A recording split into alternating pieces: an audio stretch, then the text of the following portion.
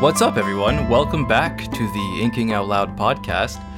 I'm your host, Rob Santos, and I'm joined, as I always am, by my co-host, Drew McCaffrey. How's it going, everybody?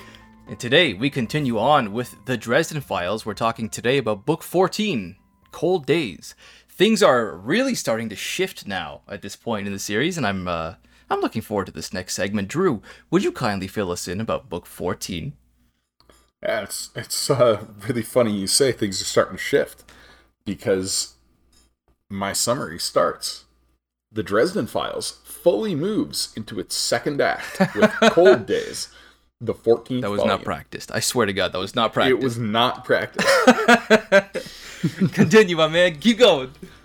Harry Dresden wakes from his coma in the care of Mab, the Unseelie Queen, and is put through a grueling rehabilitation program. As he regains strength and body mass, Mab attempts to kill him in increasingly more sadistic ways. Harry and his caretaker, Sarissa, barely survive. But survive they do, until it is time for Harry to be introduced to the Winter Court.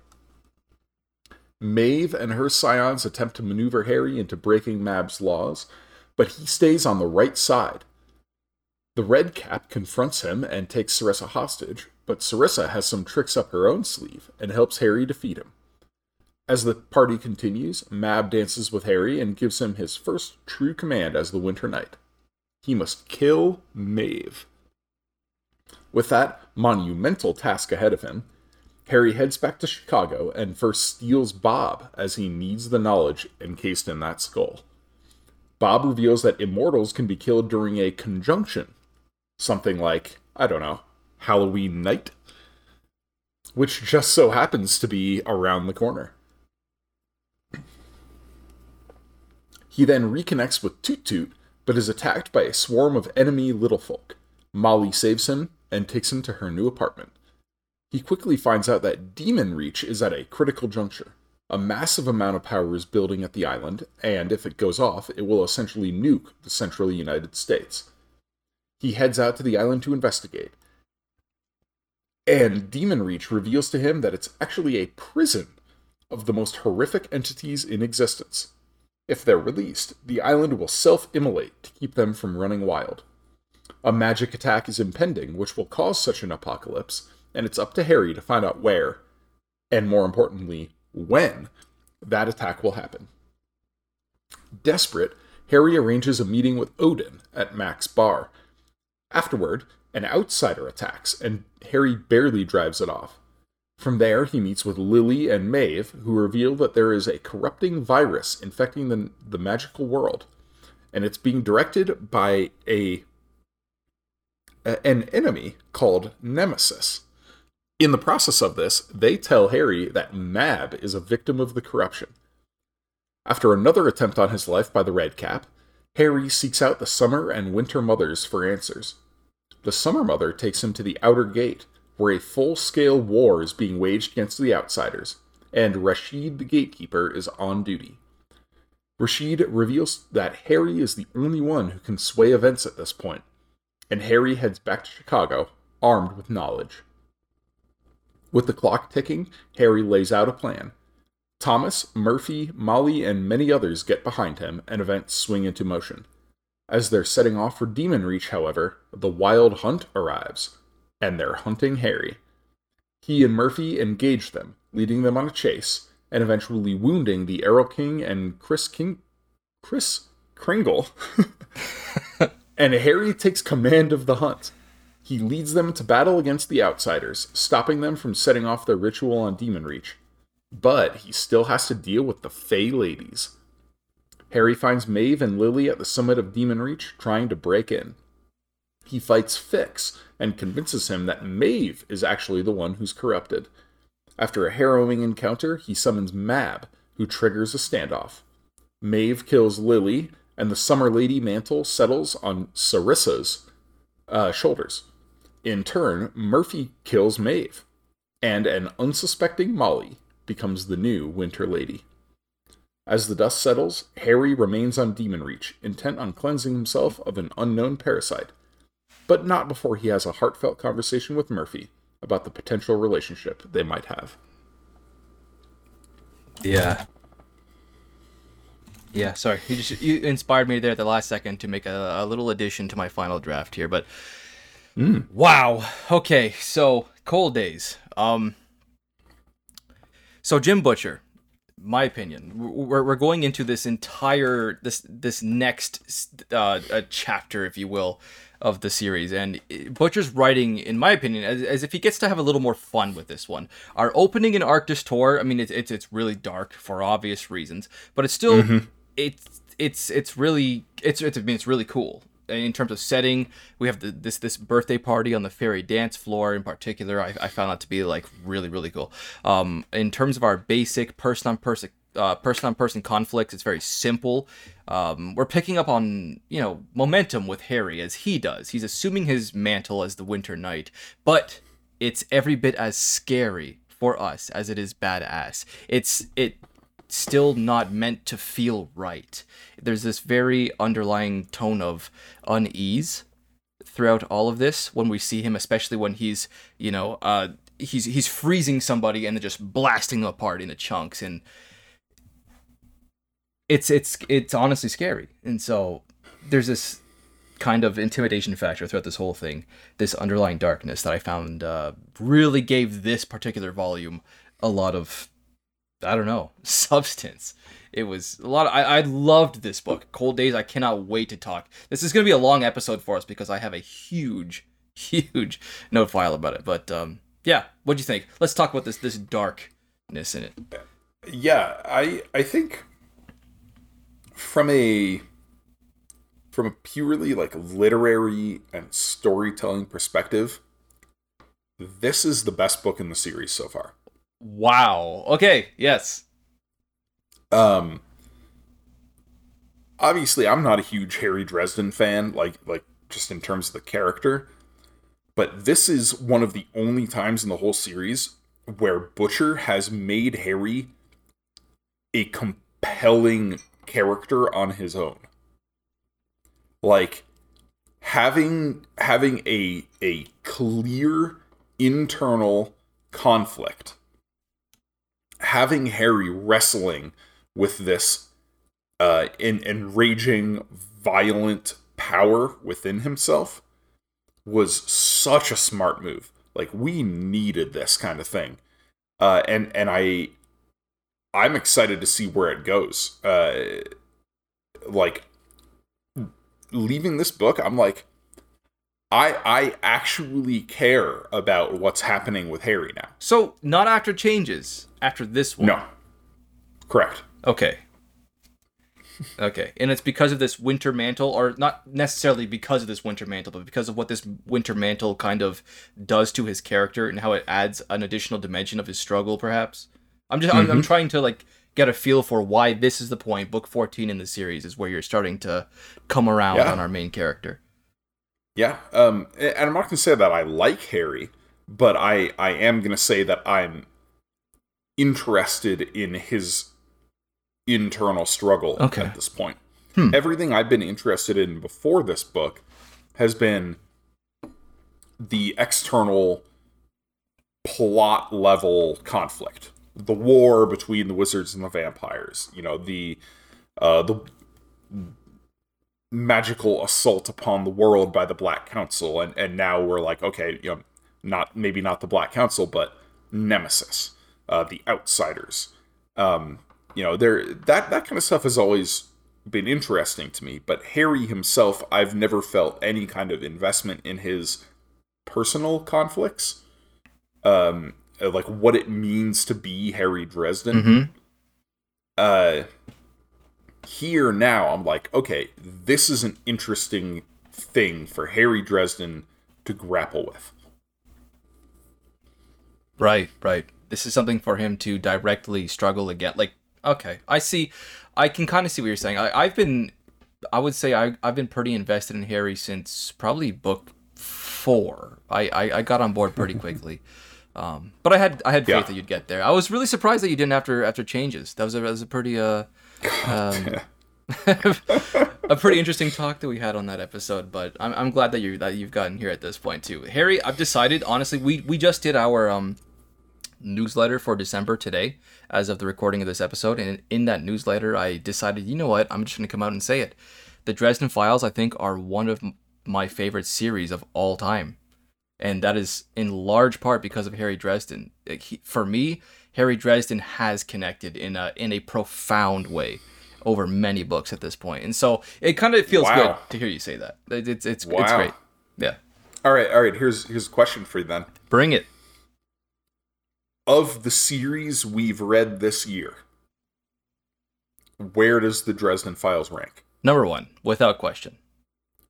Better than Illuminae Files, Divine Cities, Black Company, Gap Cycle. Better than all those? Yes. It is slightly higher in my opinion than Illuminae Files, yes. But I think that is in large part because of how much extra work Butchers had to do over 14 books. If Christoph and Kaufman did 2 or 3 more Illuminae books and they were all as good, I don't know if I would. It would be hard to choose, but yeah, Dresden Files is number 1. I think the most emotionally impactful book itself, though, was still City of Blades. I mean, oh god, yeah. Bennett. I mean, I still think Bennett is my. I've read this. No. Bennett is still, I think, my second favorite currently writing author behind Sanderson. But the Dresden Files this year have overall, because of their enormous library of currently published work, it's okay. Because of how much is there, it still takes my place over Bennett's trilogy there. But Bennett's trilogy, I think, is word for word, yes, higher in quality. City of Blades was my favorite book this year still. Yeah, not counting rereads, City of Blades is my number 1 of 2021. So you and I still have the same number 1 book. Yeah. That book was just crushing. Unbelievable. Was so good. Robert Jackson Bennett. I was not expecting to bring up Robert Jackson Bennett in this episode, but yes. Yeah. Yes, more of him, of course. He's so good. You know, it is... But in the... Yeah, just to show how different our opinions are here, I think I would put the Dresden Files above Illuminae. Okay. But I would put it below Divine Cities, Gap Cycle, and Black Company. Oh. Yeah. Oh, Black Company. Okay, we started Black Company before... That's right? True. We only, in 2021, I think we only read maybe the last 2 books. I mean, Dresden would still take... So perhaps that's not fair. Over the Black Company without question, but yeah, I wasn't even considering the Black Cycle, the Black Company in that... No, Black Company was definitely solid, though. But yeah, the Dresden Files has been my favorite overall this year. It's been a shitload of fun. We're getting increasing magnitudes now. We're adding layers to the threat now that we're in the latter half of the series. We not only do we have the most literal explosive threat to date with this nuclear level extinction event with hundreds of imprisoned creatures on Demon Reach and the eruption coming, but the gloves are off with the endgame threat now too. We have clear-ish names. You know? The descriptions. We're seeing direct conflicts now with the outsiders. The Outer Gates. Nemesis. You brought it up earlier. We have its name. We've talked to the fairy mothers about it. We're talking straight facts with Rashid. It's time for the real game to begin. It's had some spectacular opening moves. Empty Night. The constant cursing by Empty Night. Hearing Mother Summer herself say Empty Night. Butcher's on fire with this series at this point. Sorry, go ahead. Continue. I'm still not certain what the outsiders are going to be the end, the final antagonist. Really? Because the Archangels and the Swords are not interested. We still have Nicodemus. We still have the Fallen. And they seem to be something entirely separate from the outsiders. Okay. And I'm waiting for something else to happen that's going to unify the threats. Because the course of this series has been setting up all of these disparate antagonists and threats and conflicts and slowly merging them as we go on.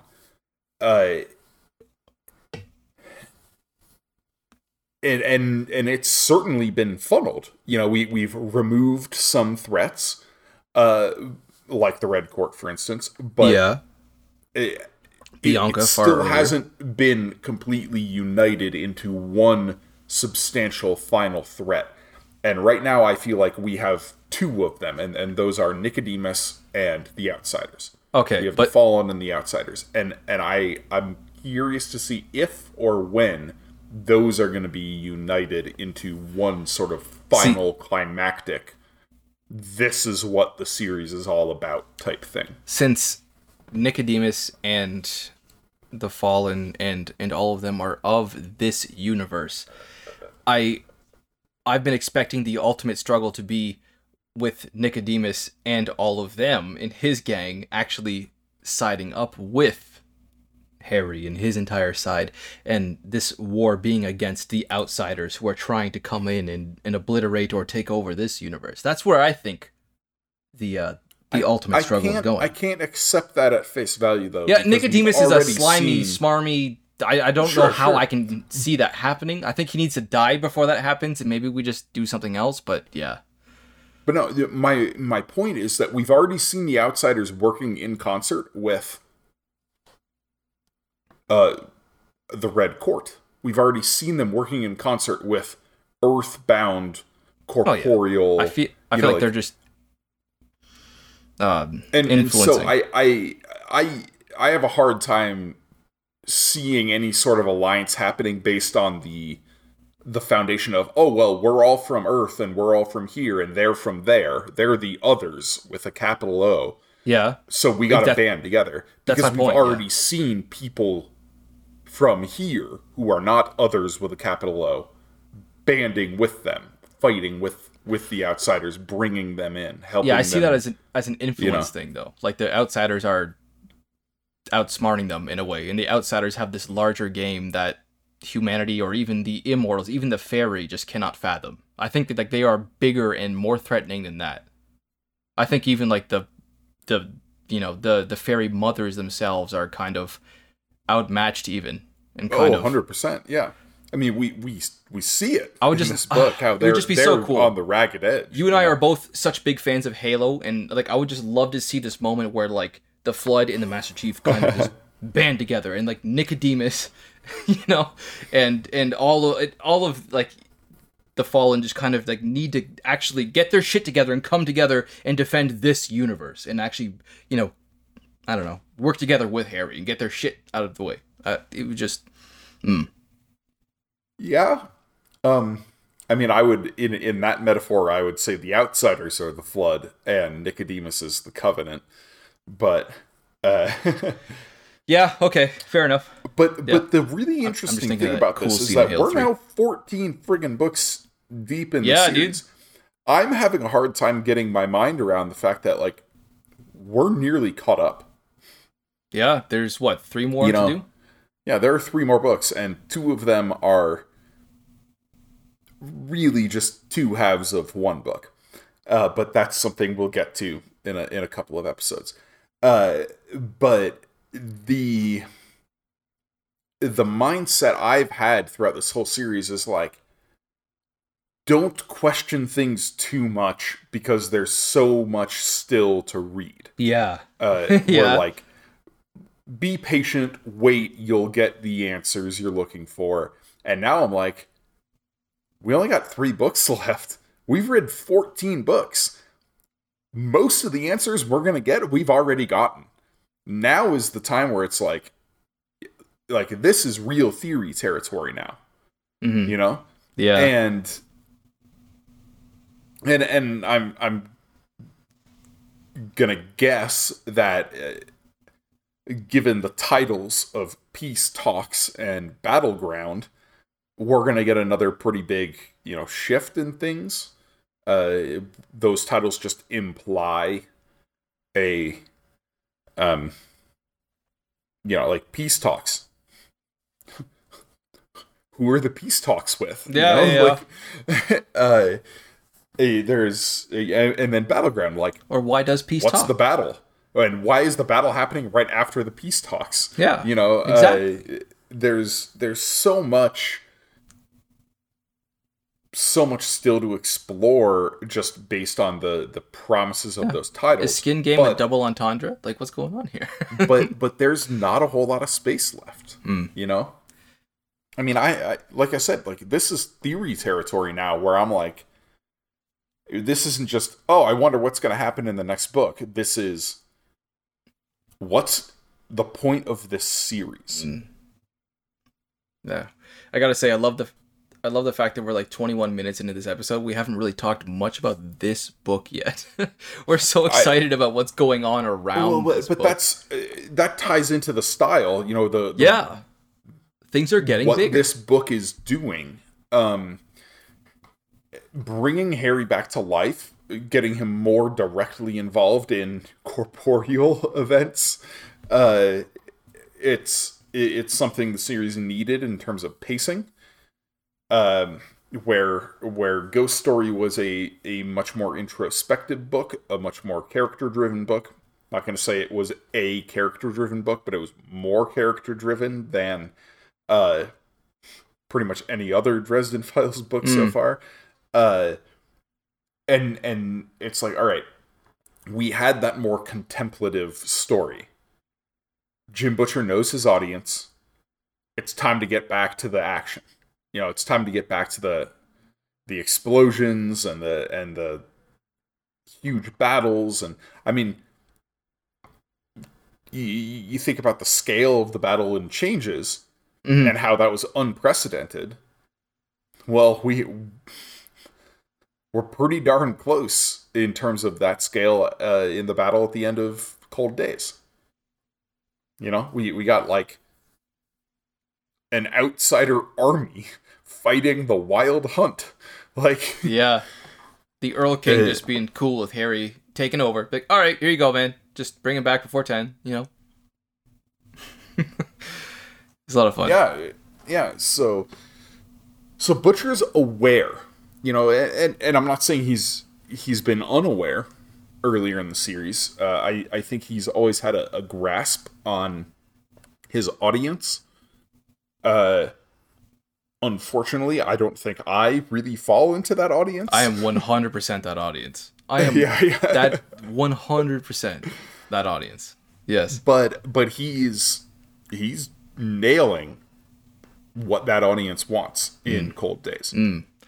There, I do want to balance this. There have been distinct times where I've noticed a few times in these past books where and I haven't really brought this up yet. There are times when the threats and the dangers keep piling up, and eventually I do reach this kind of saturation point in terms of like immediate danger that I can keep track of more than once. I'll be a third of the way or half of the way or 2/3 of the way through the book of a Dresden book. I'm having my mind blown about this new and exciting threat, and then suddenly we're going back to another place and we're taking care of another job, and I'm like, oh yeah, that's right, there's still this other plot line that I totally forgot about. It sort of happened in book 6, for example, where we have everything on the whole going on with Nicodemus and the plague. Oh, sorry, this is book 5. Sorry, Nicodemus and the plague and the Knights of the Cross, the apocalypse and the fallen. But we needed to take that section about 2/3 of the way through and go to duel Ortega. Yeah, and then get back to the bigger picture, right? And you were just talking, Drew. You were just talking about a Ghost Story. We have everything happening with Harry's struggle to return to life, and more importantly, this rising threat that is Corpse Taker trying to possess Mortimer in this whole battle of spirits. But we still took the time to help the gang, for example, rescuing Father Forthill.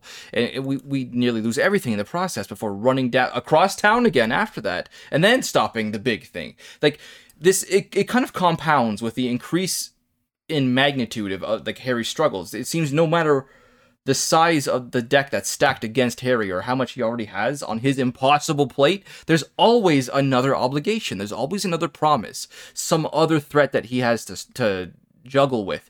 And the more complex and the more diverse these threats get, the harder it is to believe, honestly, time and time again, that there's always a neat and tidy truth that conveniently like kind of links all of them together so that we can wrap this up inside 300 pages or so.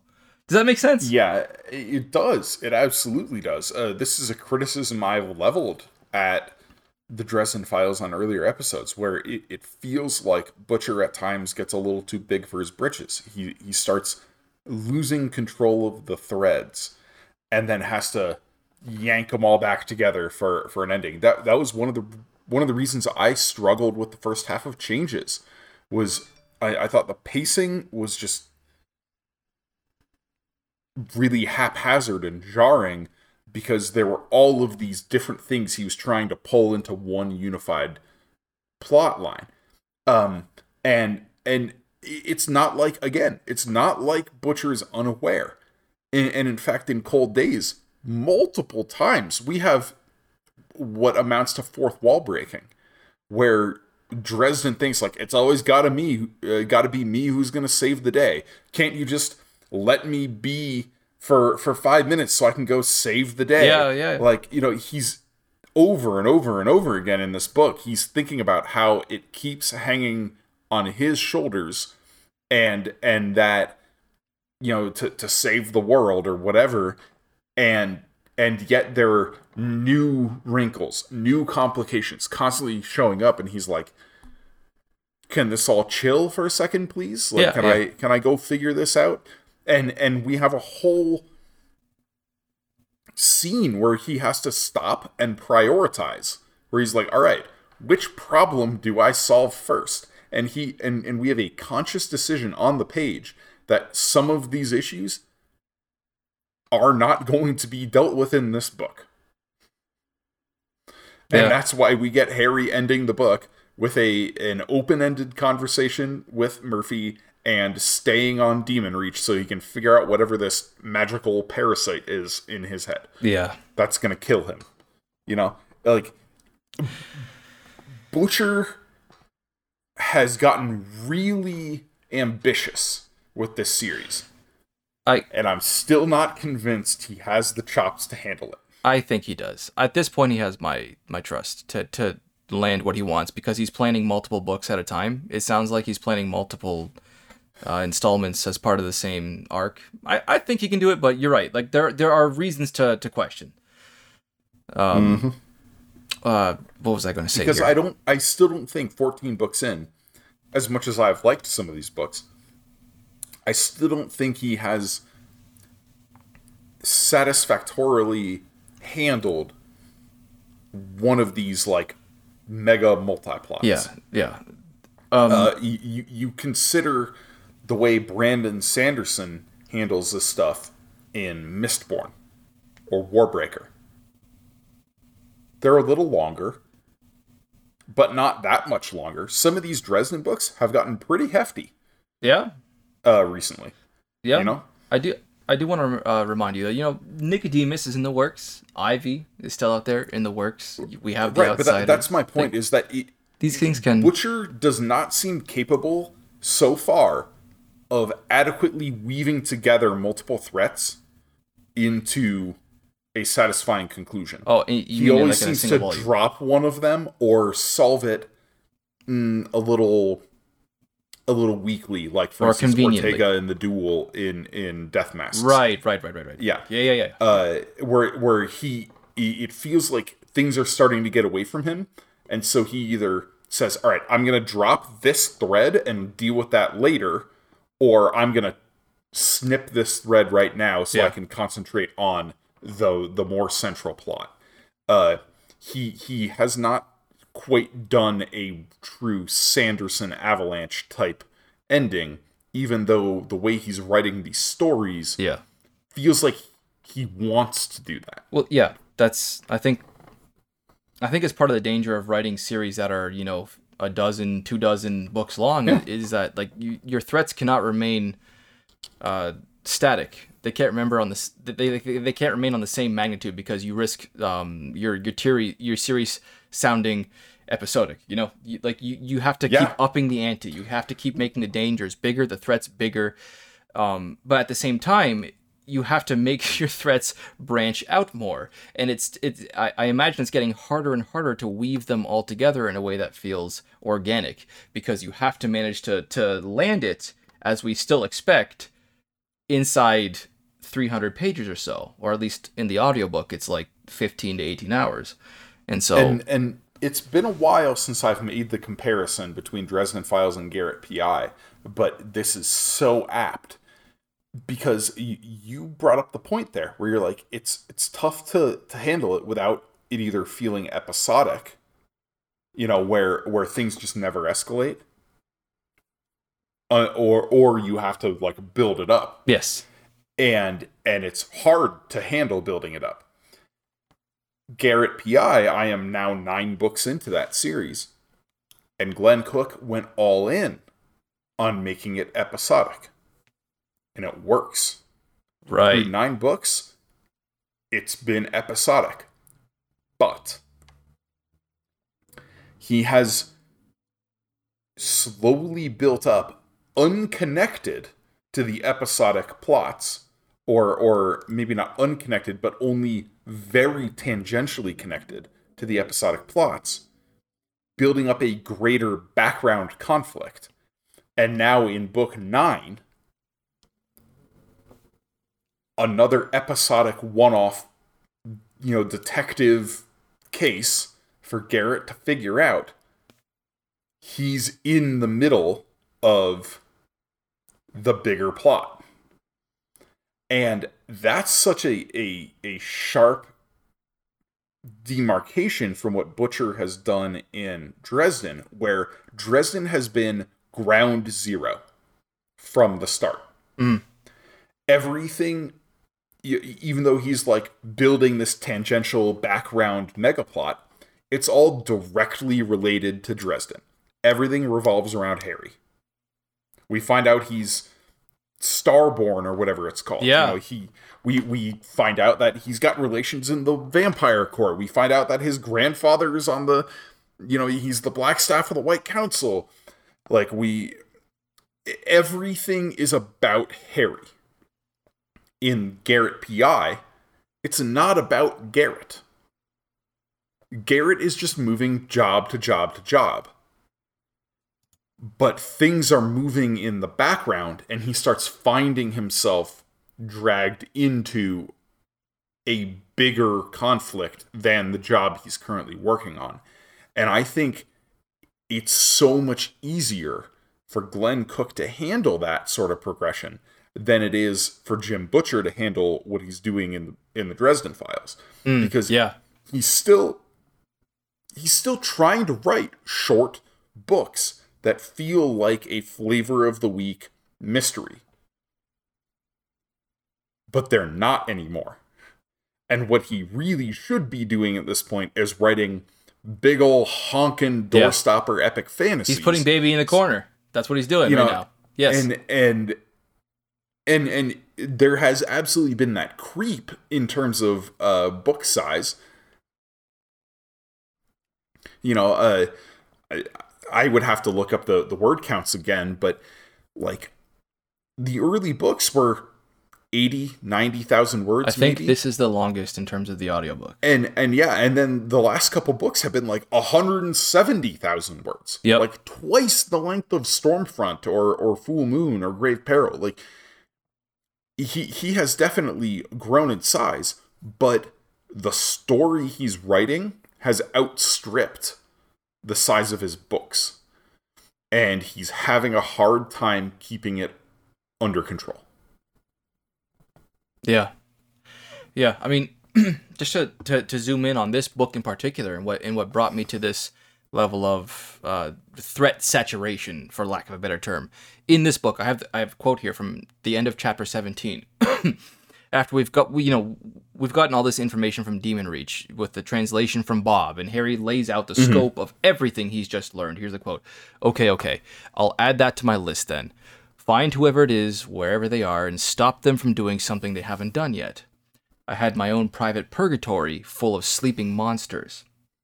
I had a parasite in my brain that was fixing to burst my skull on its way out of me.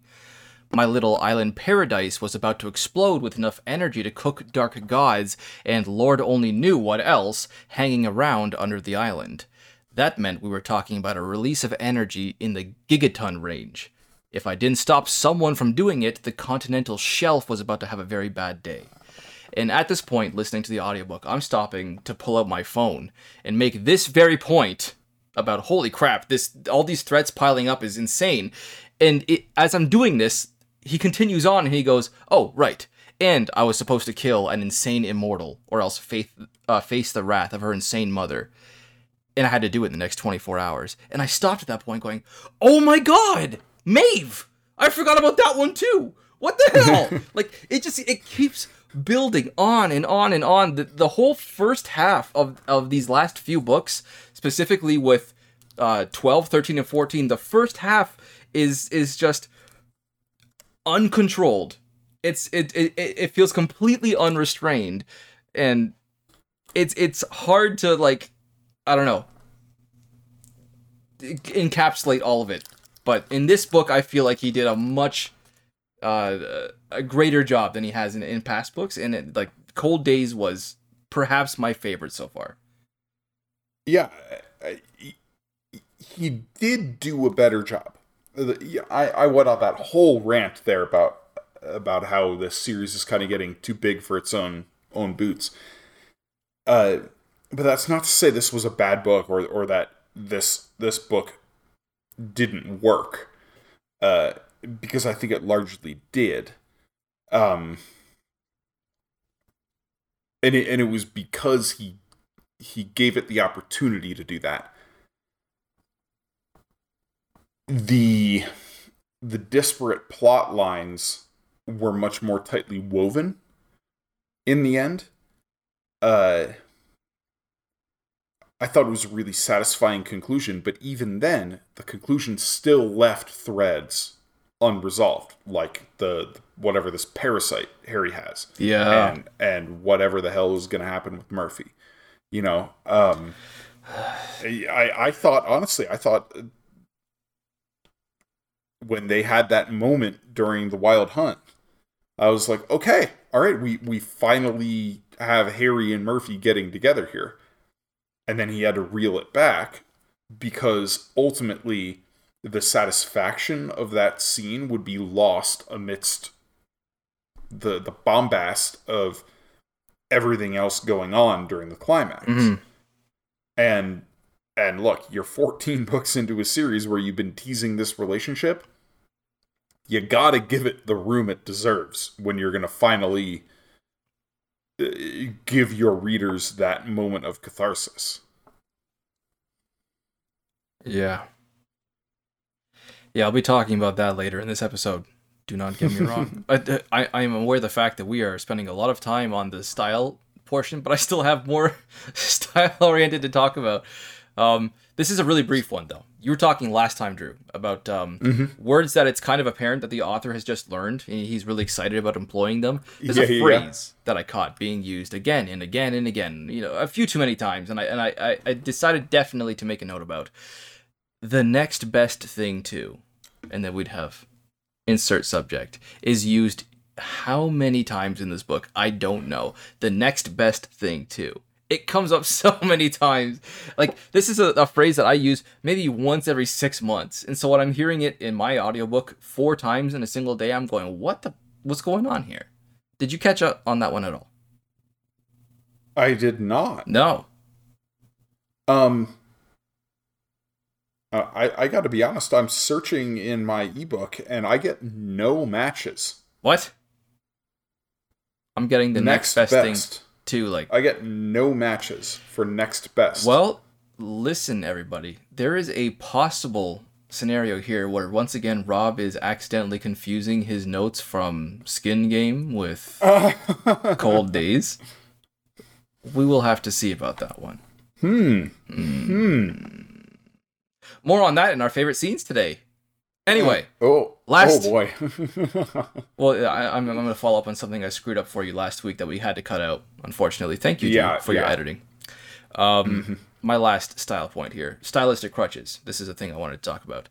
Molly went up to the front door and knocked. About 2 seconds after she did that, something huge slammed against the other side of the door. At this point, Drew, I'm like, oh, Mouse! He's going to be so happy to see Harry! And then we continue. The heavy door jumped in its frame. Dust fell from the roof over the porch, dislodged by the impact. I'm thinking, oh, that's got the flavor of spooky, though. He's not... Oh, wait, no, hold on. Butcher's not going for... He's not going to go for the... No, he's not doing this, is he? And then Molly stiffened and backed away. A second later, there was another thump and another, and the sound of the frantic scratching of claws in the door.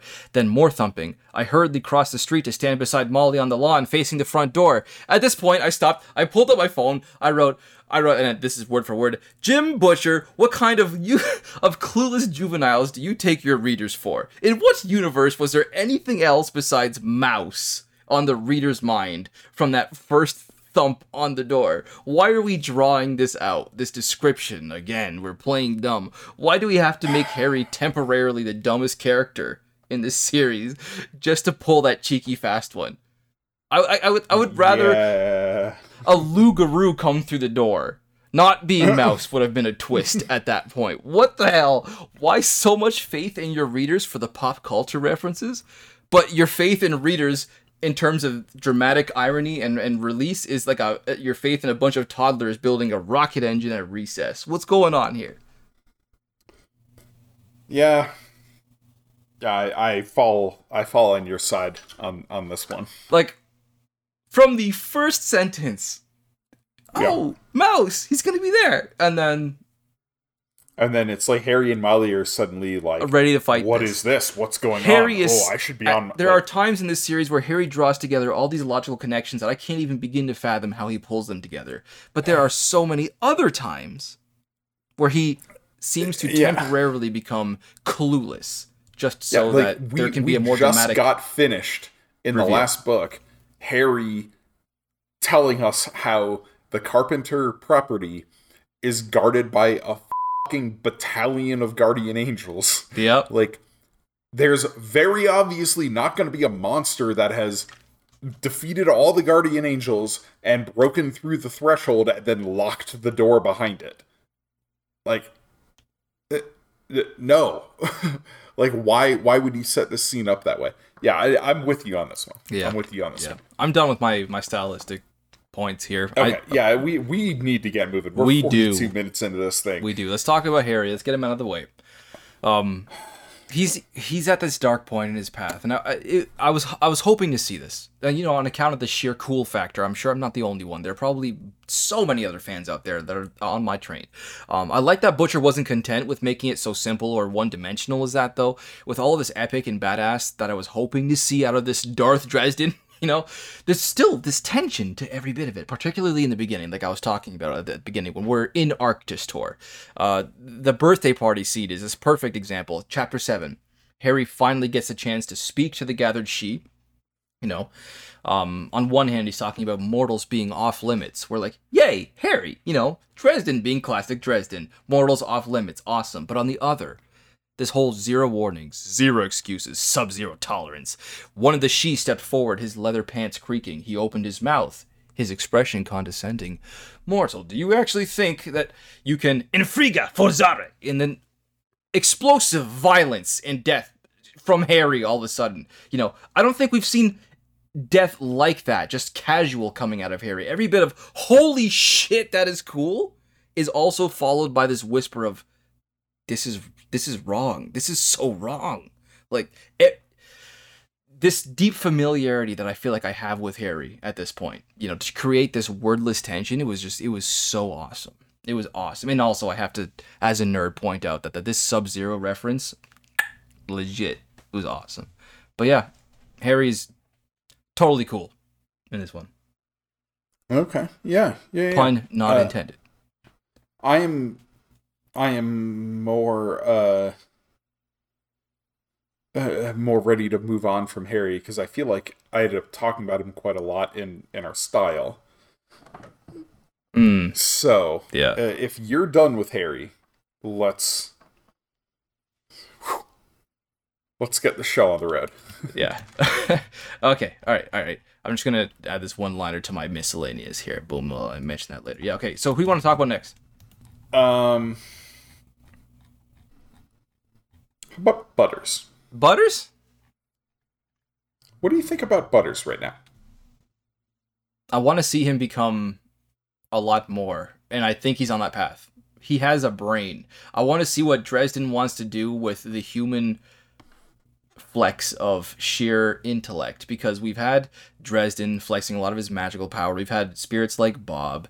We've had a lot of I don't know, mysticism from the fairy, and we've had a lot of threat from the outsiders. I want to see what a human, completely mortal human brain can do unleashed on the laws of magic, and I think Butters is the perfect vehicle for that. I kind of harbor this secret guilty pleasure hope of seeing Butters become this player in the game equal in terms of weight to Harry Dresden in terms of his sheer intellect in understanding magic. So, yeah, that would be interesting. I'd right? be okay with that. Yeah. But I want to ask you, do you think he's become kind of just a dick? I was frustrated with him because of how many times Harry has been doubted and still turned out to be right. There were several times that I wanted to just kind of shake Butters and be like, how many times have you this is Harry Dresden you're talking about. Just think about this. Take that step back, Waldo Butters. But there were other characters I felt that about as well, and so it was kind of spread evenly in this book. But there were times that I felt Butters was being out of line, and he should have trusted Harry more, and it frustrated me. Yes. Yeah, so I think Jim Butcher is doing something really smart with the way he's developing Butters as a character. He started off as somebody with very low self-confidence, very low self-esteem, and we're seeing him grow into that. But man, has it gotten overplayed, I think. Like you said, he just oversteps sometimes at this point, where it's like, dude, just chill. Like, I wouldn't say oversteps. He needs to remember the many times that Dresden has proved to be right. You know, take a step back and consider the bigger picture. That's what I think. Yeah. I don't think he's getting too big for his britches, for lack of a better term. I think he is at certain points, but maybe. But yeah. Next, Butters. Sorry, we were done Butters. Let's see here, Murphy. But you want to get this Murphy Harry thing? I don't have much to say about Murphy in this one, honestly. I'm so angry. Okay. I don't know what to say that I haven't already said. I was pissed off and proven guilty. I was pissed off after book 8 when I said I finally thought after 8 books that Harry and Murphy, this thing was finally happening. Finally, I said finally in book 8, and then it didn't. And at that point, I said, honestly, I'm aware there's 20 books overall at this point.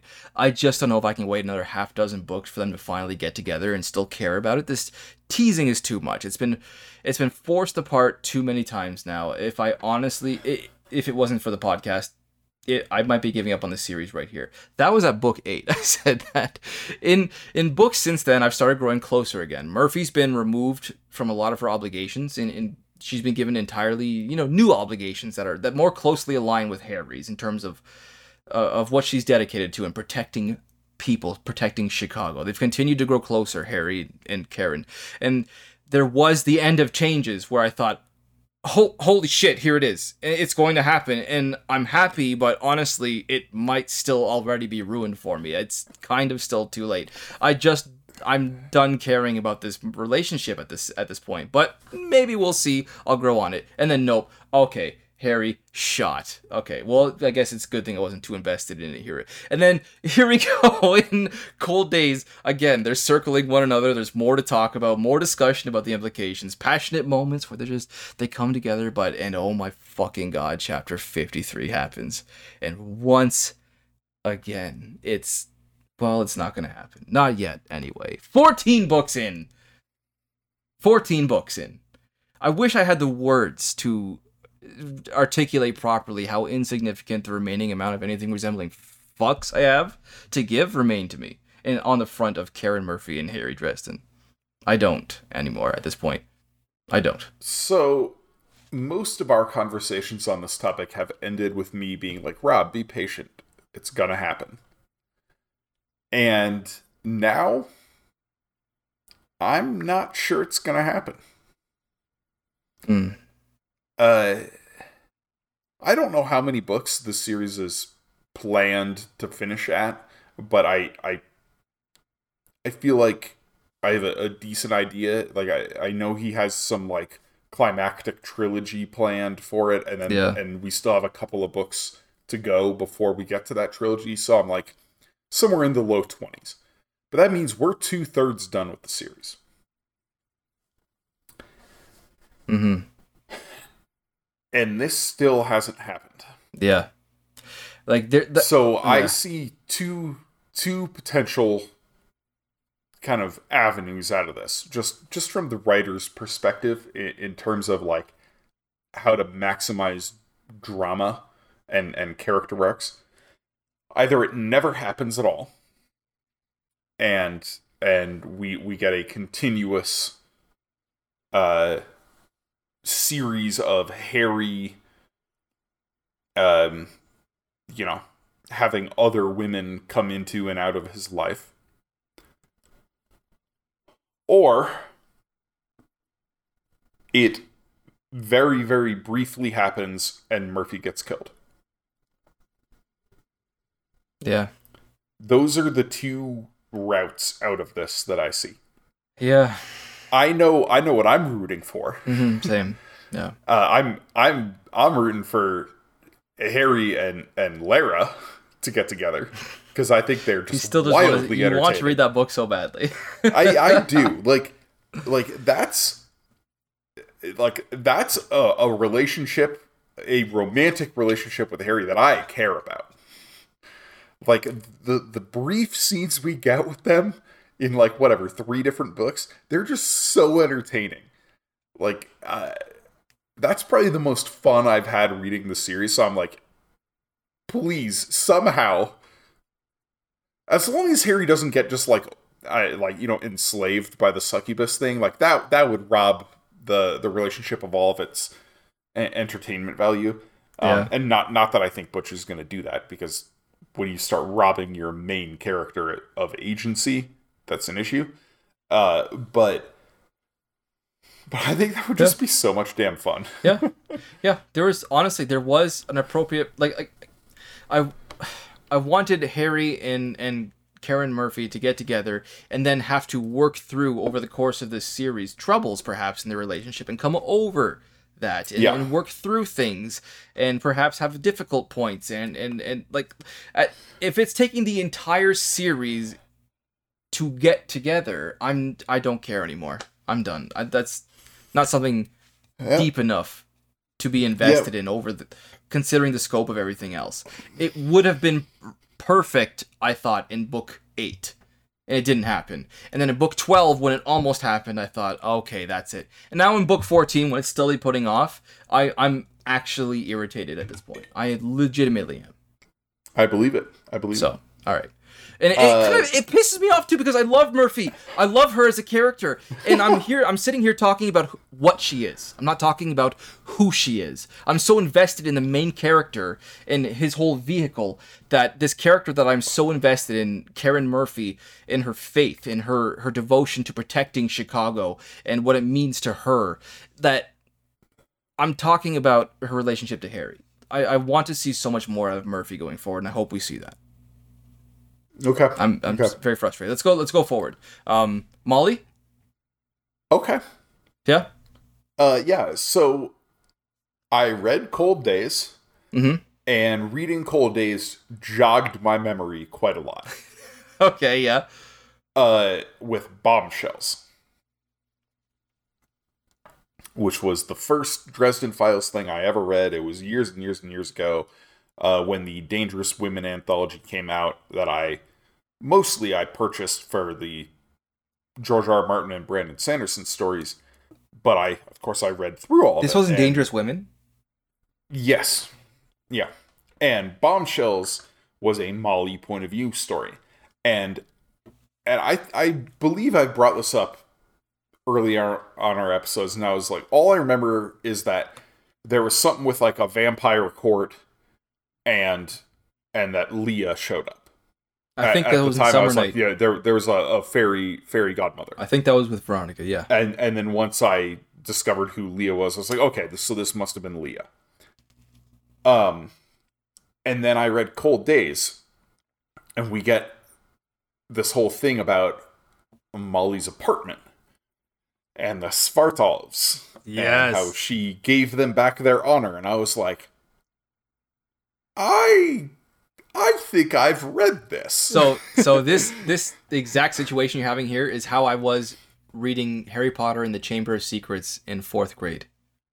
Because I had accidentally read that in 1st grade 3 years earlier. And as Dobby was this is not spoiler, as Dobby was going from bed to garbage can and doing everything, I was sitting there in 4th grade going, "Oh my god, this was the book I read when I was 6." So that's funny. I had a very similar. Continue. But yeah. So I was like, it just completely triggered my memory where I was like, oh yeah, all of these hints in Cold Days about Molly, that's what Bombshells was. Yeah. And it was really satisfying to be like, oh right, yeah, there was like the whole point of that story, I'm not going to say that this is for sure accurate because, again, I haven't reread it. This is just me having my memory jogged by Cold Days. It was that the Svartalfs had some, like, treaty with the Fomor. Oh. And were getting, like, undercut with it. And Molly got brought in as an arbiter. And then she ended up going to the White Court, and I think Lara was involved. I know Leah was involved because Leah was like, this is when we had like Rag Lady Molly, and Leah was training her. Yeah. And in the end, Molly like figured it out and saved the Svartalfs from being like hoodwinked by the Fomor. So she saved their honor, and they're like, we owe you. And that's how she got this, like, luxury apartment. Yeah. That she now owns. Sounds like a good deal. I think that's what happened in Bombshells. That's what my memory is telling me. Gotcha. Yeah, like with Molly, I thought this poor girl had most of the excitement in her life out of the way already. In terms of her own growth for the series, at least. I figured she'd be without Harry, she'd be a full practitioner or unsupervised, whatever, someday. Maybe not before the end of the series, and, we might still have that going into the final struggle, but bigger things are happening to her already. The mantle of the Winter Lady. What the fuck? What a shock that was. Like, Molly in this book is such a wild card. She's being a little more open. She's being direct with Harry now about her feelings for him. And I say a little because there wasn't much more open to be about it, really. It's going to complicate things, undoubtedly. Like, I have to say, I'm the kind of person that tires of repeated descriptions. And for fuck's sake, when the next time I have to sit through another of Harry Dresden's long explanations about how she's into him, but he can't see her that way. And if I have to hear the words training bra one more time, I'm gonna fucking snap. Like, we get it, dude. We get it. I'm tired of hearing the explanation. We're 14 books in at this point. It's been 10 books since these first hints at her being into him. And, 7 books since she's made her move. I'm tired of this moral waterboarding that we're subjected to every time Molly returns to his thoughts. I kind of want, I want this out of the way. Okay, because I want to see where Molly's journey is taking her, and we're spending so much time on what she is to Harry over who she could be, in terms of Harry's opinion. So, I hope for and I kind of fear the possibility of Molly going rogue at this point with Mab's or Winter's influence now that she's the Winter Lady, or assuming she's the Winter Lady. It should make for interesting character development. Even if I'm already positive I'm going to have to hear boatload of Harry's moral griping in the next book about how kind of hot but totally inappropriate the situation is. Oh, God. Yeah, I just had a conversation today with some friends who noted the frequency of the term training bra. Really? in the Dresden Files. Because this is a note that I wrote down like 13 days ago. So this is kind of hilarious that you bring this up right now. Yeah. Yeah. Like there was one guy who was like, I had never heard the term training bra until reading Dresden Files. And then it was like 10 times every book as Harry's, grappling with the morality of wanting to have sex interesting. with Molly. And, no, seriously. I'm tired. Like I said, I wrote that down. The moral waterboarding. I'm done with it. Okay. I'm done with it. All right. Get it out of the way or stop it. It's not bad to have, but do it once or twice. It's really frustrating because Molly's my favorite character in the series. And Harry's relationship with Molly in the surrogate father-daughter sense is awesome. But Butcher decided he had to have the sexual component added in. And that's just, like, I'm never going to get over that.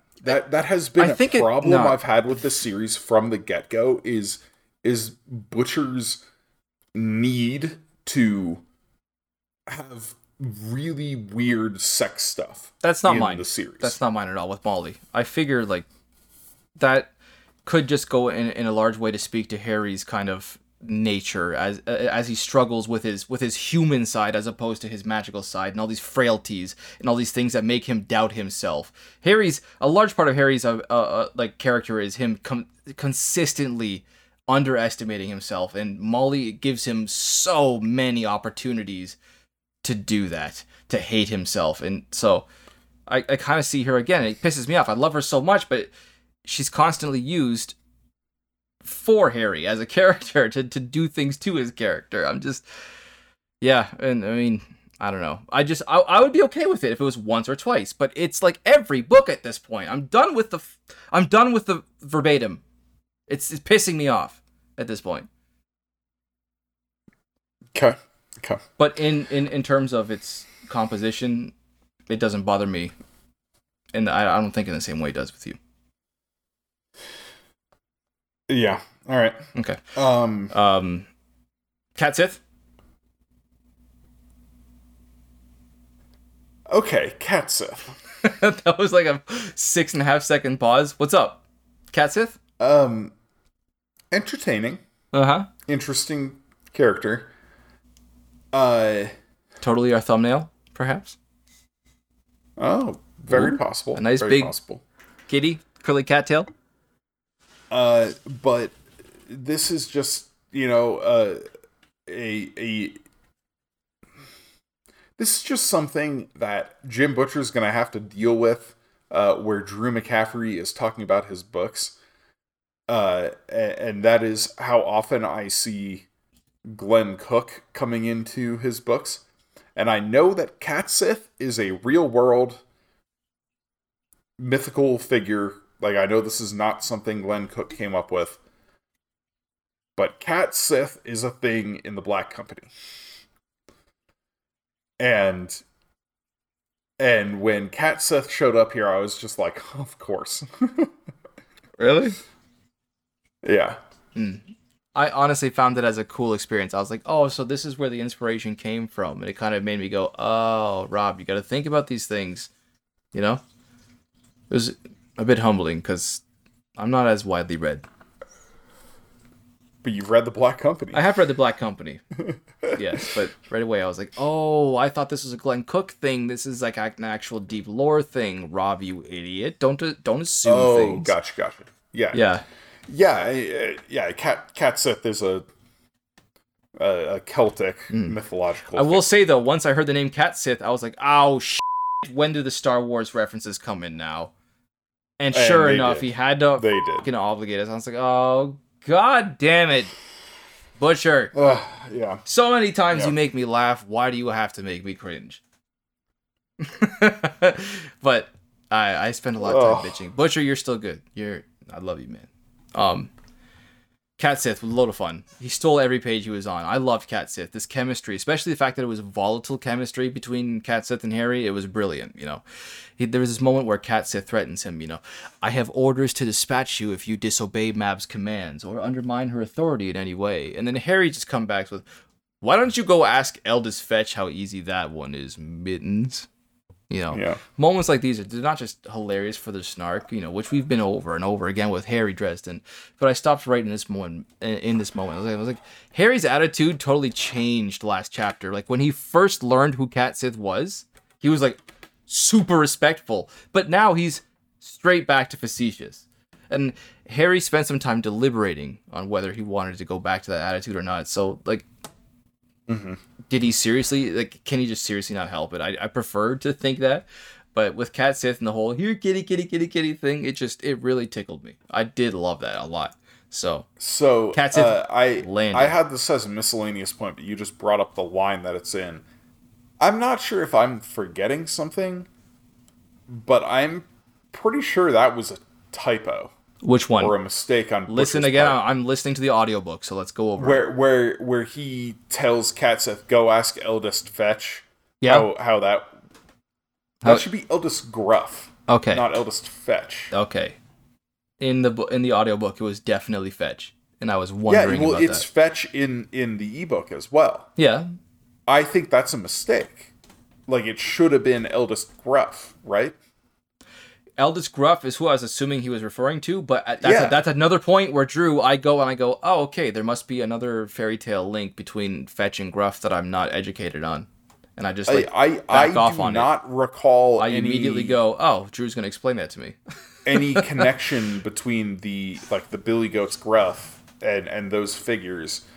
Yeah. And I don't remember any indication of Fetches having Fetches are also in the Wheel of Time. I just figured this is also just like a trans fantasy term once I saw that, and I was like, oh, okay. But it felt very specific in terms of go talk to this one dude and see how in terms of specific identity, one person. Yeah, he's talking about Eldest Gruff. Oh yeah, I knew he and was. He's go talk to him about how it went when the last time.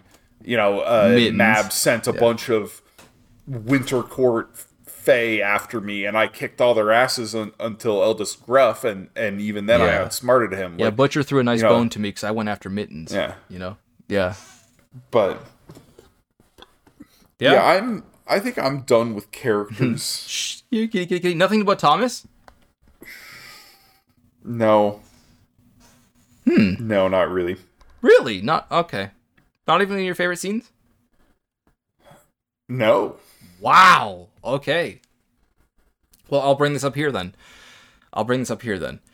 I mean, you had to stay away. Otherwise, we would all have known that you aren't perfect. You gawking, stupid, arrogant, egotistical. He hit my chest and wrapped his arms around me so hard that I felt my ribs creaking. Clumsy, short-tempered, exasperating, goofy, useless. I hugged my brother's back and listened to a steady stream of derogatory adjectives until he finished it. Asshole. Yeah, I said, I missed you too. So wholesome. Nothing to say about Thomas, no? That scene was just too over the top for me. Man. Okay. All right. Well, let's continue. Miscellaneous then. Okay. Kris Kringle. Sorry.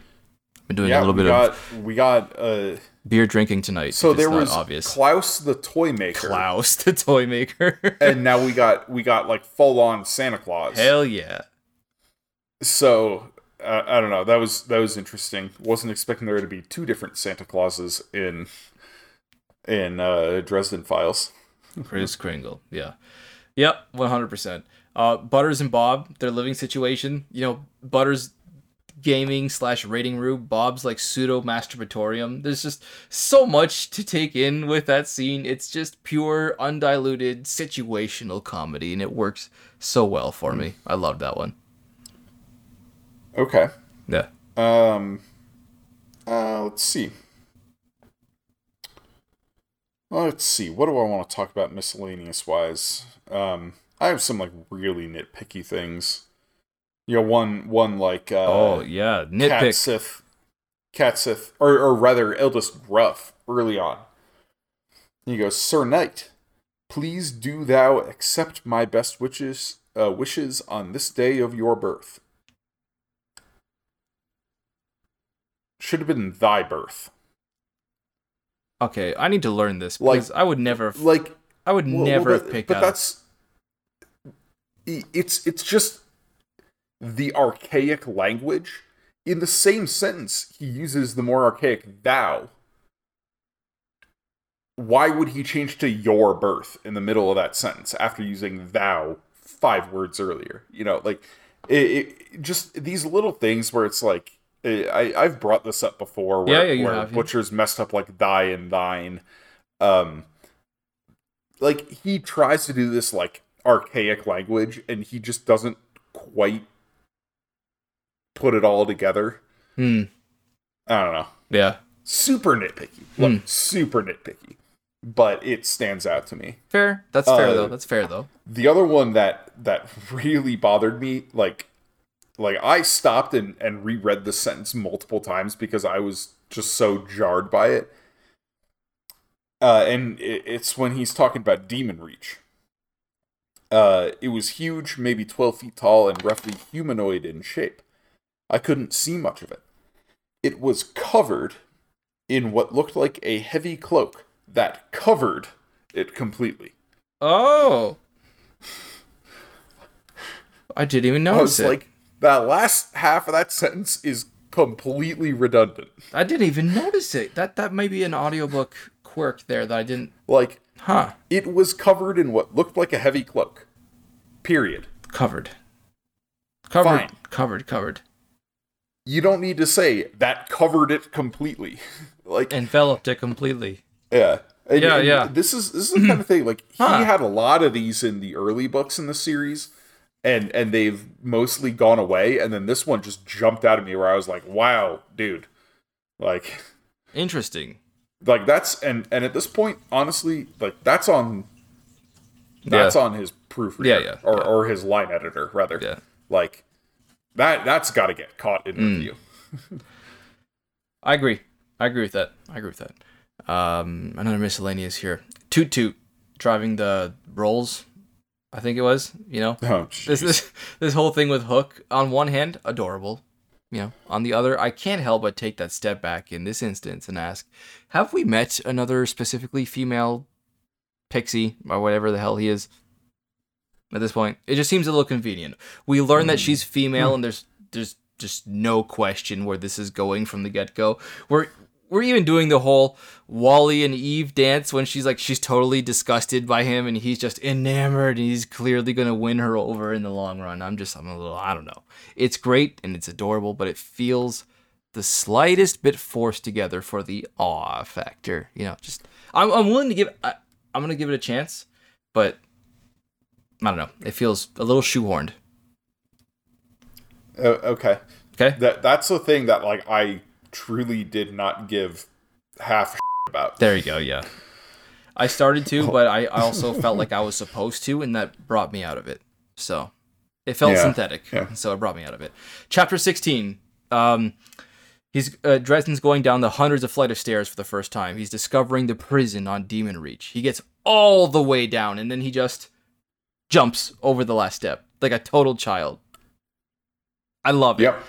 That is some Ace Ventura level chaotic neutral here. It's fucking brilliant. It's man, Ace Ventura. It's exactly my vibe. And yeah, I unironically use the word vibe, okay? I did it. Deal with it, all right? But it was amazing. Yeah, I totally said, man, I haven't watched Ace Ventura. Dude. 15 years? Yeah. I forgot that movie existed. There's 2 of them, excuse me, and those are some of the funniest comedy films ever conceived. But yes, yeah. Oh, man. Thomas. Wow. Thomas referring to Hook. Are you going to interrogate the little guy? Well, if Molly has a turkey baster, maybe you can waterboard him.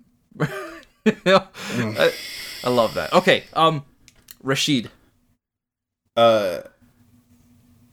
Okay. Okay, yeah. Go Rashid? ahead. I do have a couple of more miscellaneous points, but yeah. Okay, sorry. So first. then throw Rashid at me, and then we'll dive into. Yeah. Well, you were the one who brought up Rashid. I was asking for your opinion. Sorry, I should have made that clear. Yeah. Anything about Rashid? No, it's cool to like finally get the answer about what his deal is. I mean, it's more or less what I thought it was going to be, and that's why I thought he was going to be the traitor originally. Was that there were outsiders helping the Red Court, and we had heard this term, the outside gates, and that he's the gatekeeper. And I was like, oh well. Yes. Obviously, it's going to be him. He's the one who can open the gate and let the outsiders in, right? Like, and I was very wrong. Yeah, it's still it was a damn good. But yeah, it was neat to see what the actual situation is there, and it was way cooler than I thought it was going to be. Yeah, and there's something that he said to Harry that really spooked me. He tells him, "Oh, you've danced about in the shadows at the edge of life now, young man. That's no small thing to go chase those shadows and come back again. You've no idea the kind of attention you've attracted." And then Harry responds, of course, with, "Oh, good, because the pace was starting to slow down so much that I was getting bored." You know? Yeah. But yeah, with everything here in this, this is what I have been waiting for the entire series. More of this, more of all of this. And then this, I don't know why. It ties to me, but this new title for Harry. From the Earl King, we hear it first, and I think we hear it from Maeve. Starborn. Starborn. Yeah. Or, oh, we heard that before. Have we? What? Yeah, we've heard that before. How? Yeah. Okay, blow my mind. Do it right now. I think it was in... Mind preparing to be blown? Blood Rights? No, we didn't. Bullshit. No, we did not. Maybe Blood, or much earlier in the series when we found out. I want to say it was Blood Rights because we find out about how like his parentage, but we find out about how all of these pieces were moved into place to allow his birth. Wasn't at that a way specific later? time, Like and White he's Knight or called something? Starborn because there's like a conjunction. And I remember that in the conjunction and all the pieces being moved. I do not remember Starborn. Did I just I may have just forgotten that. Yeah. One. Okay. Yeah. All right. But yeah. All right. Interesting. So I'm annoyed with the scene with Mab and Harry at the end. Yeah. Okay. Where he's like getting upset at her about dragging Molly into it, and Mab's like, "Well, you did this, really. This is all you." Oh God. And she says, "Did she not change after you began to indoctrinate her?" And he, and she goes on, "Had she not already begun to become a different person?" And he goes, "A person she chose to be." And she replies, "Did she choose to be born with her gift for the art? Did she choose to become someone so sensitive that she can hardly remain in a crowded room? I did not do that to her. You did." That's shit. Harry didn't do that to her. Yeah. Harry didn't give her her talent. Harry didn't give her her magic. Like what the and then Harry just he grinds his teeth and Mab goes on and he just concedes the point there. That's because Harry needs to become a temporary idiot so that Butcher can make a more dramatic there point are these soon. Points. Yeah. There are these points in the series where it's like, no, f*** off, Butcher. Like, yeah. You can't just do that. Yeah. Like, doesn't make sense. That pulls me so far out of the story where I'm like, no, the whole scene just fell apart. Like, yeah. That pissed me off.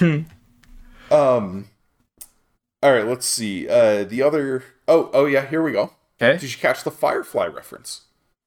No, I'm not a huge Joss Whedon fan. What's up? When Bob is translating for Demon Reach, and he's like showing the movie version. Oh yeah. On the wall. And Harry's like interrupting, and he goes, "Okay, come on, you're gonna buy me a lawsuit, Bob." And he goes, "Hush, Harry, or you'll go to the special hell." That is a straight up Firefly reference. Is it? Yeah. Jane. I just let down so many listeners. Oh God, I'm sorry. In Firefly, I didn't know this at one point he or maybe it's Mal. There's an episode of Firefly where a woman who's actually like a con artist like makes like organizes things so that she gets married to Mal, the captain, like kind of against his will. And there's this conversation between Mal and Jane about like whether or not he's going to sleep with her. And there's a comment about like, you know, if I do that, I would go to the special hell, the one reserved for child molesters and people who talk during the movies. Nice. Very nice. Very nice. And yeah. Why not? Yeah, and that was I laughed. And I actually I feel like there was even a there may have been another Firefly reference before that or after that like made it really clear, but I'm not 100% certain. I don't know, but yeah. Yeah. I have 3 predictions to make before we go into our favorite scenes. Okay. So, in chapter 17, Demon Reach manages to soothe Harry's growing headache, and he makes reference to the parasite that supposedly kept him alive during the events of Ghost Story. So Harry thinks about this for a bit, but you know, he understandably the pressure of everything in his life at this moment, of all moments really, it carries him past it pretty quickly. What are we thinking here? Because as soon as I heard this for the first time, I pulled up my phone and I wrote Lashiel. Obviously, this is so obviously Lashiel, and this entity apparently made Demon Reach promise not to reveal its identity. So, what's up? What do you think? I don't know. I don't know. I'm not touching this one. I'm annoyed with it. Yeah. Yeah, I mean, this is one of those dropped threads that bothered me with this book. So, well, check this out. Another prediction. I think I've thought of a way to kill Mab. Check this out. Okay. We see Harry at one point say, "Screw Winter Law," or some such, and his powers vanish. So my theory is, if Harry or somebody else can manipulate Mab into a position where she gets so emotionally worked up about something, although I don't know what would do that if her daughter dying didn't bring her there, but if you can like enrage Mab to the point where she decides, screw the mantle of the Winter Queen, would her powers vanish the same way Harry's did in larger scale? Would she be exposed in that way? Perhaps. Yeah, I would imagine so. I'm not sure that's physically possible for her, though. Yeah, like I said, her daughter dying didn't do that, so yeah, who knows? I feel like Harry's maybe uniquely situated to be able to do that because he's a human. He's not Fae. Sure, he's a human who's inherited Fae power, and Mab is actually Fae. I don't know. I'm spitballing. Yeah, it's fair enough though. Yeah. Last prediction, and this is a detail that's glossed over. I think it's important though. There's a moment where Mother Summer tells Harry that Mother Winter almost never leaves the cabin anymore, and it's apparently because she, and I quote, lost her walking stick. I feel like that's going to come in important later, and I also want to point out that Ebenezer McCoy has a black staff named Blackstaff, or Dark Staff, perhaps. I'm a little sus. I just don't think this little detail is insignificant, at least. I want to predict that this line about Mother Winter losing her walking stick is going to come bound later. I like that prediction. I didn't even think of that, but I'm on board. Dope. Nice. Dope. Nice. So, yeah. All right. 3 favorite scenes. Let's wrap this. Can I put up. like a least favorite scene first? Because this one that pissed me off, actually. Yes. Okay. Go for it. I read an article once about the difference between men and women. This entire passage. There you go. I have a quote here. Or maybe it wasn't a human/fairy translation problem at all.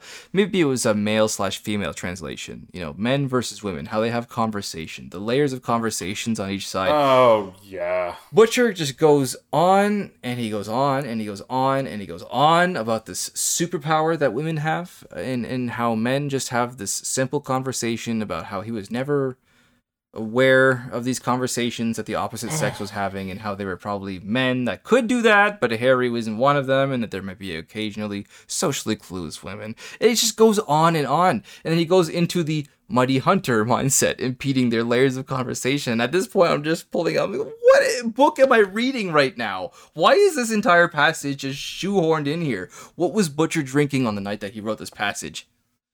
Dude, it's the exact same thing he did in Aftermath with Murphy.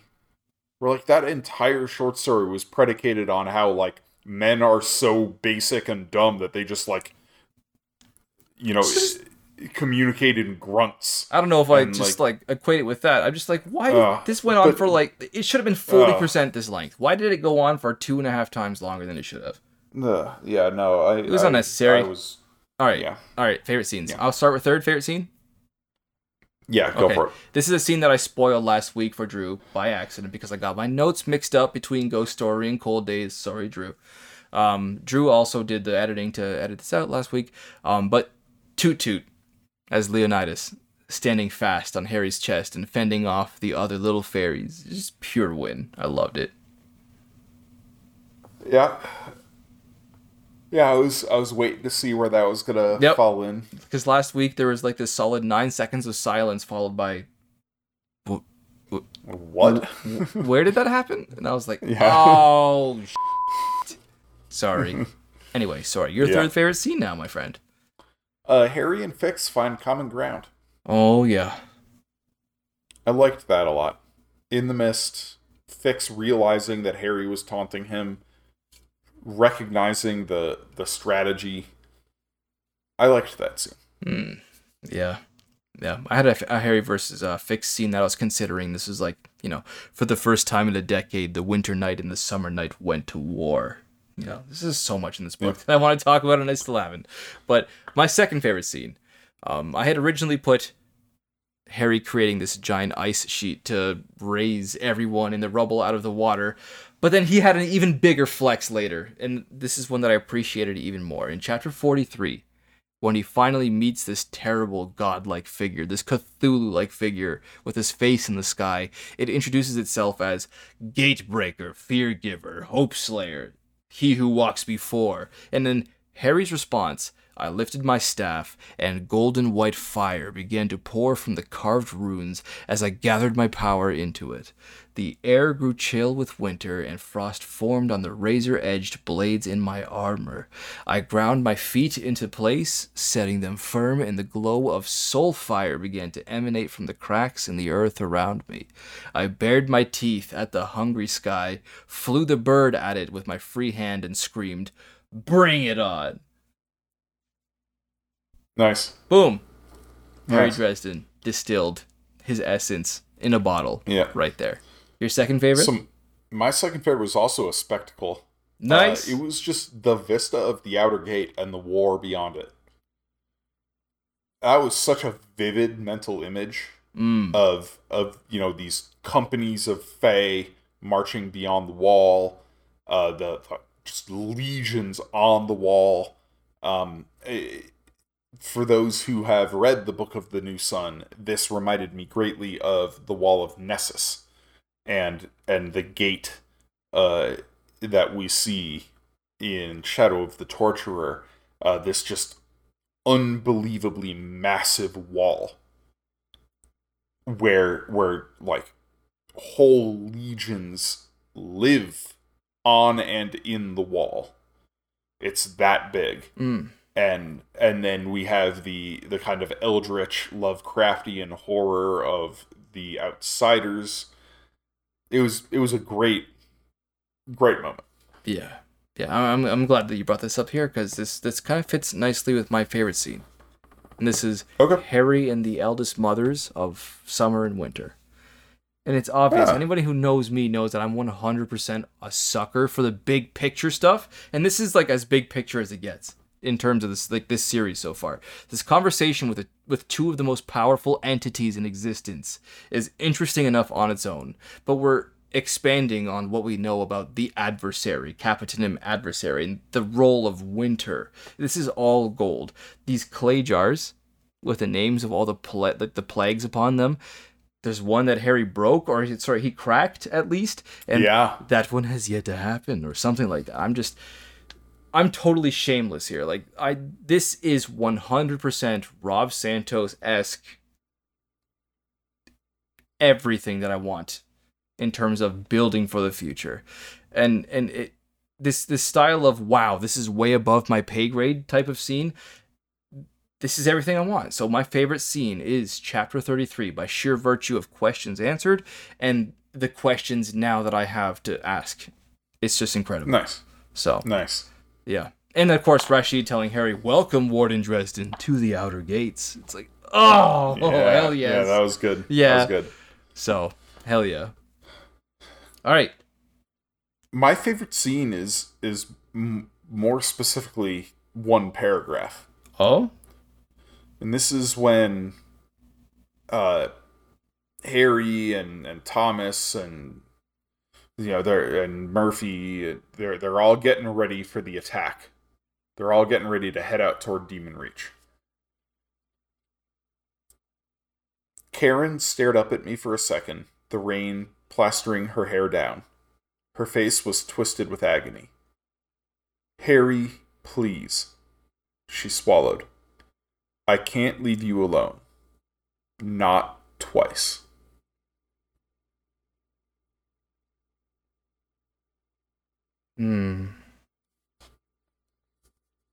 Not twice. Not twice. Not twice. So nice. That's some good shit right there. Yeah. Yeah. It still does hit. It still hits heavy. Yeah. Yeah. So, I think that brings us to the final draft. I do think so. Yeah, and I'll go first. I finally have a somewhat worthy, at least final entry, or final draft entry, I should say, to include. This here is and I quote, a Session NE IPA, which I would assume stands for New England IPA. That is correct. From Prince Eddie's Brewing Company. It is, I cannot honestly distinguish with my particular palate the difference between this and many other IPAs that I've had. It's obviously, as an IPA, very, very strong. And it's very bitter. It's very foamy. It was nice, but it was also a little weak. I had a second one as well. But this here is dedicated to Harry, and this is dedicated to his new place of residence at the end of this novel, the island and Demon Reach. More importantly, now that he's got dozens of hallways and hundreds of magnificent imprisoned beasties to keep him company, going forward into what I'm sure is a bountiful and wholesome new adventure together. This one here is called So Many Friends. Right here. Oh boy. Boy. It was awesome. So yeah, that's what I've been drinking. A couple of these New England IPAs. What about you, man? Well, I'm drinking something a little different. I'm drinking a hard seltzer from Upslope Brewing Company in Boulder, Colorado. 5%. This is a ginger and yuzu hard seltzer. Ooh. And if I'm going to be honest, I don't like it very much. Okay. It's just not my thing. But I liked the name. I thought it was fun, considering the theme of this book as far as Harry goes.